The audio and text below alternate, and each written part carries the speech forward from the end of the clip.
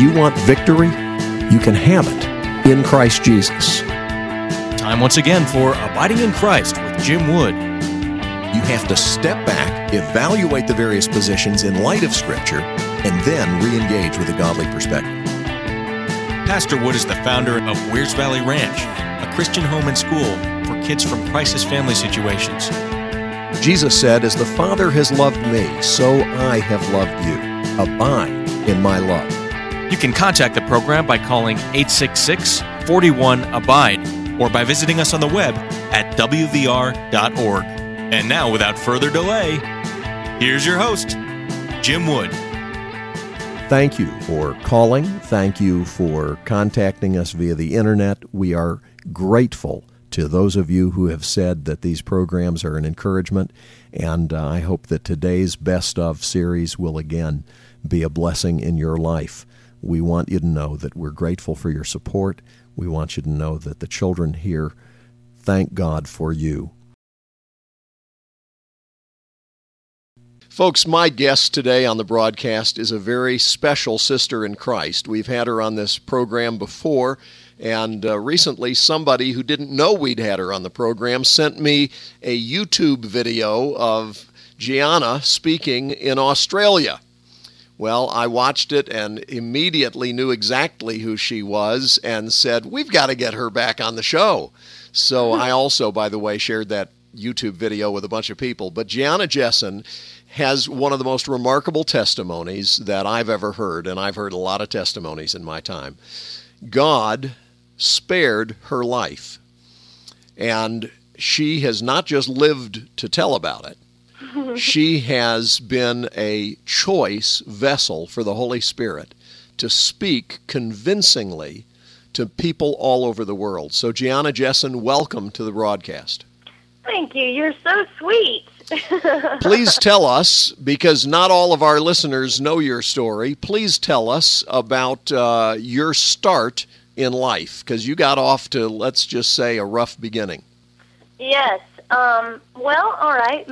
I'm adopted, and my biological mother decided to, she was 7.5 months pregnant, and she decided to have what's called a saline abortion, which burns the baby inside and out, and then she is to deliver a dead baby within 24 hours. Yes. And I was delivered alive after 18 hours, and I was literally born in an abortion clinic in Los Angeles, which not many people can say. That's right. And so I arrived at 6 in the morning, and thank God, literally thank him, because I arrived at the perfect moment. The abortionist was not on duty the moment that I came into this world. Had he been there, he would have ended my life with strangulation, suffocation, or leaving me there to die. Yes. So a nurse called an ambulance, and I was transferred to a hospital, placed in an incubator, weighing 2 pounds, and I have what I consider to be the gift of cerebral palsy, which was caused directly by the lack of oxygen to my brain while I was surviving an abortion. Yes.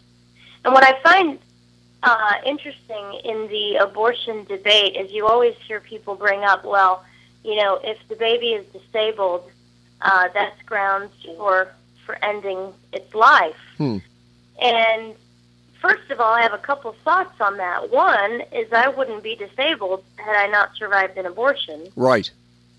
And two, the glory of weakness in the hand of Jesus. Amen. Transforms it. It is an awful weapon in the hand of Christ. Amen. In this world. And I was just talking with a friend recently about the things that we're facing as a nation currently, and this drive to extinguish anyone that is not perfect, quote unquote perfect. And I was telling him, you know what I think it is? I think when a person who does not know Christ sees an undeniable joy in the eyes of someone who has a physical disability, it brings them to such conviction. It makes them face that there must be a creator and that they are not in control. Mm-hmm. And I really think that's the reason behind, going back years and years and years, I think that was in Hitler's mind. I think it was just extinguish all that I do not consider to be wonderful. Mm-hmm. And that is so arrogant. Anyway, I digress. I'm veering off. But I'm just saying, you know what I'm saying? Yes, absolutely. The Lord told the Apostle Paul, "My strength is made perfect in weakness." Uh-huh. And, a lot of us read that in the Scriptures and say, isn't that beautiful? But when it happens in our lives, Yeah. we're very resistant because we've bought the American lie, and it's not just American, but it's certainly popular here in our country and in our churches, unfortunately, that God's glory is manifest if our team wins the Super Bowl. And my own belief is that God's glory is manifest if my child is valedictorian. Right. It's when we are what the world considers winners that we think God's glory is manifest. And yet God says, well, I can do that, but the way God generally chooses to reveal his glory is in our weakness. And I have a quick example. I don't want to, I want you to get to any questions you have, but I do have a quick example on that point. Sure. I signed up to run 2 marathons in the most recent years of my life. Bless your heart. And so I ran the Nashville Marathon for 26.2 miles. Goodness.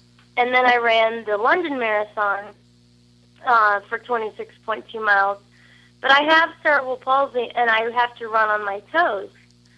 So after a year, basically, of training, it still took me 7 hours and 20 minutes to complete the first one, and then with an injury and cerebral palsy and many unbelievable obstacles, it took me 8.5 hours to finish the London one. Goodness.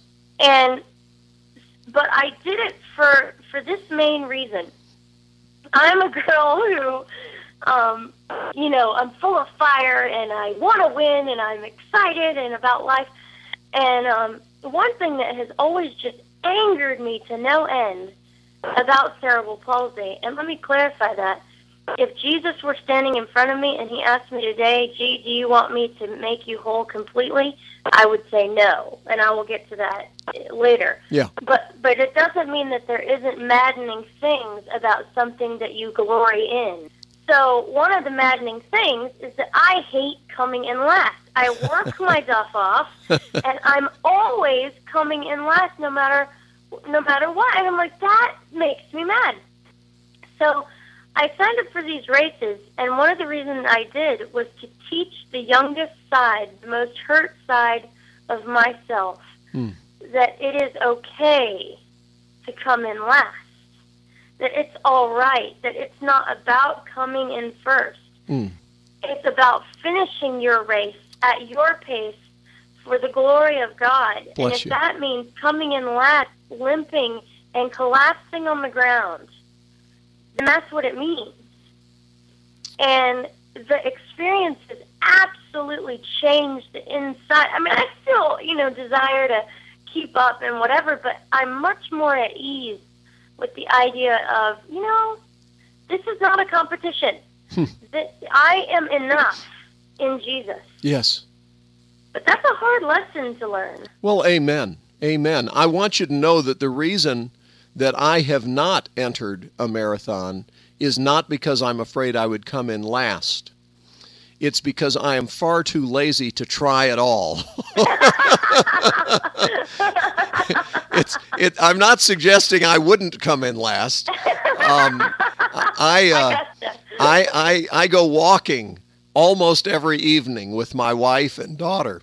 Nice. And that's I feel really just victorious in Christ if I get up off my rusty dusty and manage to go for a walk in the cool of the evening. Yeah, so right. The fact is, I greatly admire you. I admire your courage. I admire your perseverance and your stamina. But there is no way that even for the sake of Christian fellowship, I will try and keep up with you in a marathon. Because however slowly you ran along on your toes, you would leave me after the first few miles. And during that race, I was running with a man who is not a Christian yet, but he's on his way to being one. Great. And he thought it was absolutely insane because I would run with my hands in the air, thanking Jesus, praising him out loud, and Bless saying, you. I am your girl, and you are going to carry me across that finish line. And as I'm running in London, I'm praying, but nobody knows this. Inside, I'm praying, and Lord, please let me meet the Prime Minister of England. Huh. And I know, of all things to be thinking about while you're trying to run. But I prayed that at that time, and 8 months later, at the time, the Prime Minister, of course, was Tony Blair. Sure. And I found myself standing in front of him. Wow. And I was able, by the grace of God, to stand in a room of the leaders of England. Yes. And say, and the only reason that they listened to me was because I was this feisty American girl who came over there and I ran their race. Praise God. With cerebral palsy. Praise God. So I was able to stand in front of, I couldn't believe it when they said, Gianna, you're going to meet the Prime Minister, Tony Blair. And I, was screaming because, because that was Jesus. Amen. And He's the one who put that in your heart.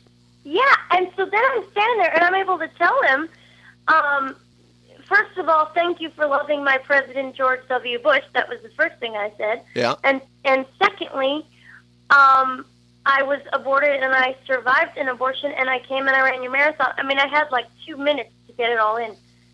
And the best part of this made me feel like Mephibosheth, was it? Yes, yes. In the Bible? Yes.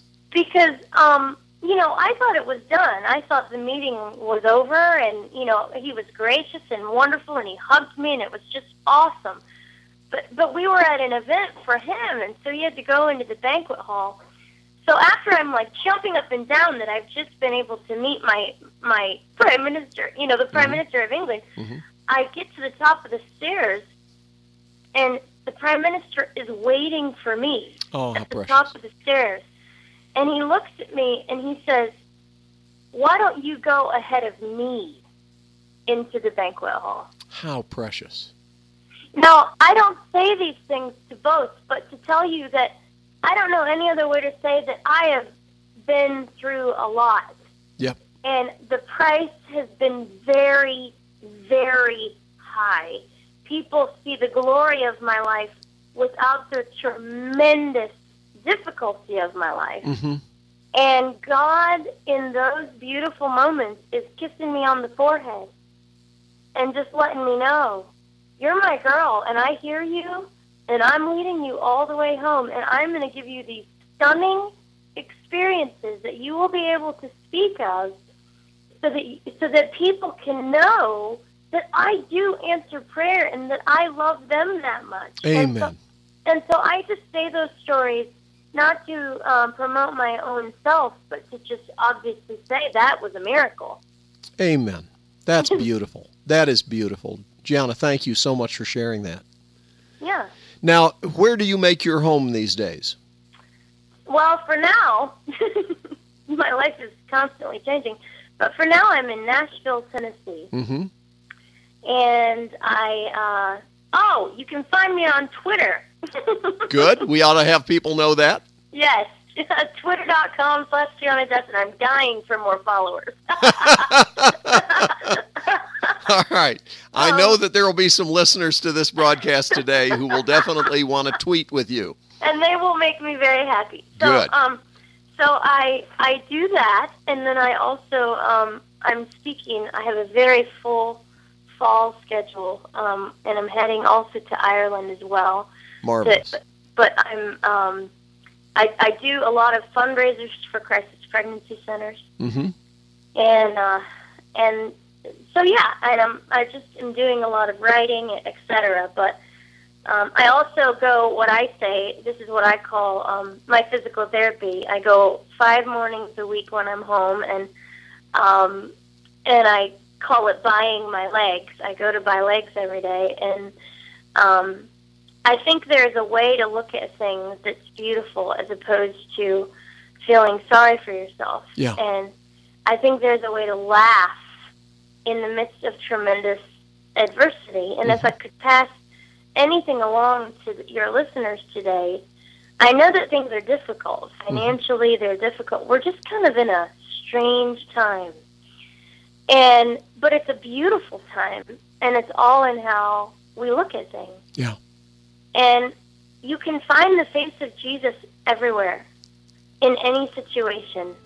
Even if he's hiding himself or you can't find him, he's there. You can see, and sometimes you can't see how much he was there until you get a bit further down the road. Right. So, don't give up. Amen. Amen. And you, again, because of the journey that God has taken you on thus far, you have the credibility to say that and be believed in a way that most people wouldn't. So thank you for being willing, in the midst of great adversity, to courageously not just persevere, but encourage others along the path. Abiding in Christ with Pastor Jim Wood is listener-supported. If you would like to help, please get a pen and paper so that I can give you our contact information. You can make a difference in the lives of those who hear this message and the lives of children at Wears Valley Ranch. We are grateful for gifts of any amount. Please visit us online at wvr.org. That's wvr.org. Or send in a donation to Wears Valley Ranch at 100 One Fine Place, Sevierville, Tennessee, 37862. That's Wears Valley Ranch at 100 One Fine Place, Sevierville, Tennessee, 37862. To step out of my comfort zone into the realm of the unknown where Jesus is, and he's holding out his hand. Gianna, I want to ask you, as you mentioned in your message in Australia that you've had the opportunity to meet your birth mother. Yes. You have a tremendous sense of gratitude to the folks who finally adopted and loved you after having a not so happy an experience in a foster situation. Right.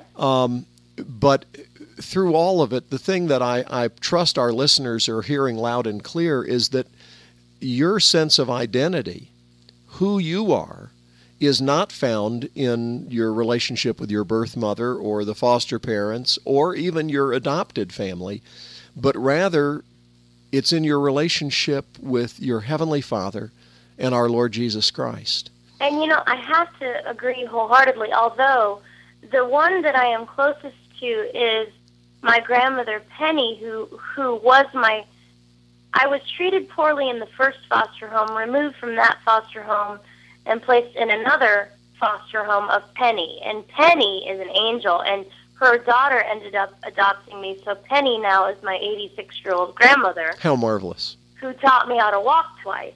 And she is awesome. She's cared for 56 children that were considered unadoptable. Wow. But one thing that I find people are obsessed with the idea of me and my biological mother. And it's just like, okay, I have forgiven her. Yes, I have met her. It was a very difficult experience. Yeah. But I am God's girl. Amen. I am just God's girl. I don't belong to anyone but him. Amen. And I find such solace and comfort in that. Yes. Because I have been so hated and at the same time loved in this world, and it's never in between. Yeah. I'm either loved or I'm hated. Yep. And I have to run to Jesus every day, like, okay, help me with this challenge. Okay, help me with this challenge. And then I found the most marvelous Mark Twain quote the other day that just sums it up beautifully for me in my life, if I might quote him. Sure. It says, "Forgiveness is the fragrance the violet sheds on the heel that has crushed it." Forgiveness is the fragrance the violet sheds on the heel that has crushed it. That's beautiful. And I feel like, sometimes you got to forgive people over and over and over. Yep. But as long as your heart is towards God, and Lord, please just let me let things go. Let me learn, especially if I could. I mean, I've met some bitter men, but if I could speak a moment to women, we have a tremendous capacity to remember every wrong that was ever done for all of eternity, and recall it in an instant when we're upset. And that's not the best quality to have. And and so I find myself sometimes praying when I can't let go of something. You know, I'm on my Stairmaster, and I'm praying, Lord, help me forgive. Please help me forgive. I don't want to be a woman that can just recall everything. Help me not just to forgive, but let me give it to you and erase it from my mind. Because I want to be full of light. And light and bitterness cannot coincide in the same place. So, you know, the bitterness extinguishes the light and the freedom that we're meant to have. And also, I have a great psychologist. I know you're not supposed to say that kind of thing, but I'm used to saying things you're not supposed to say.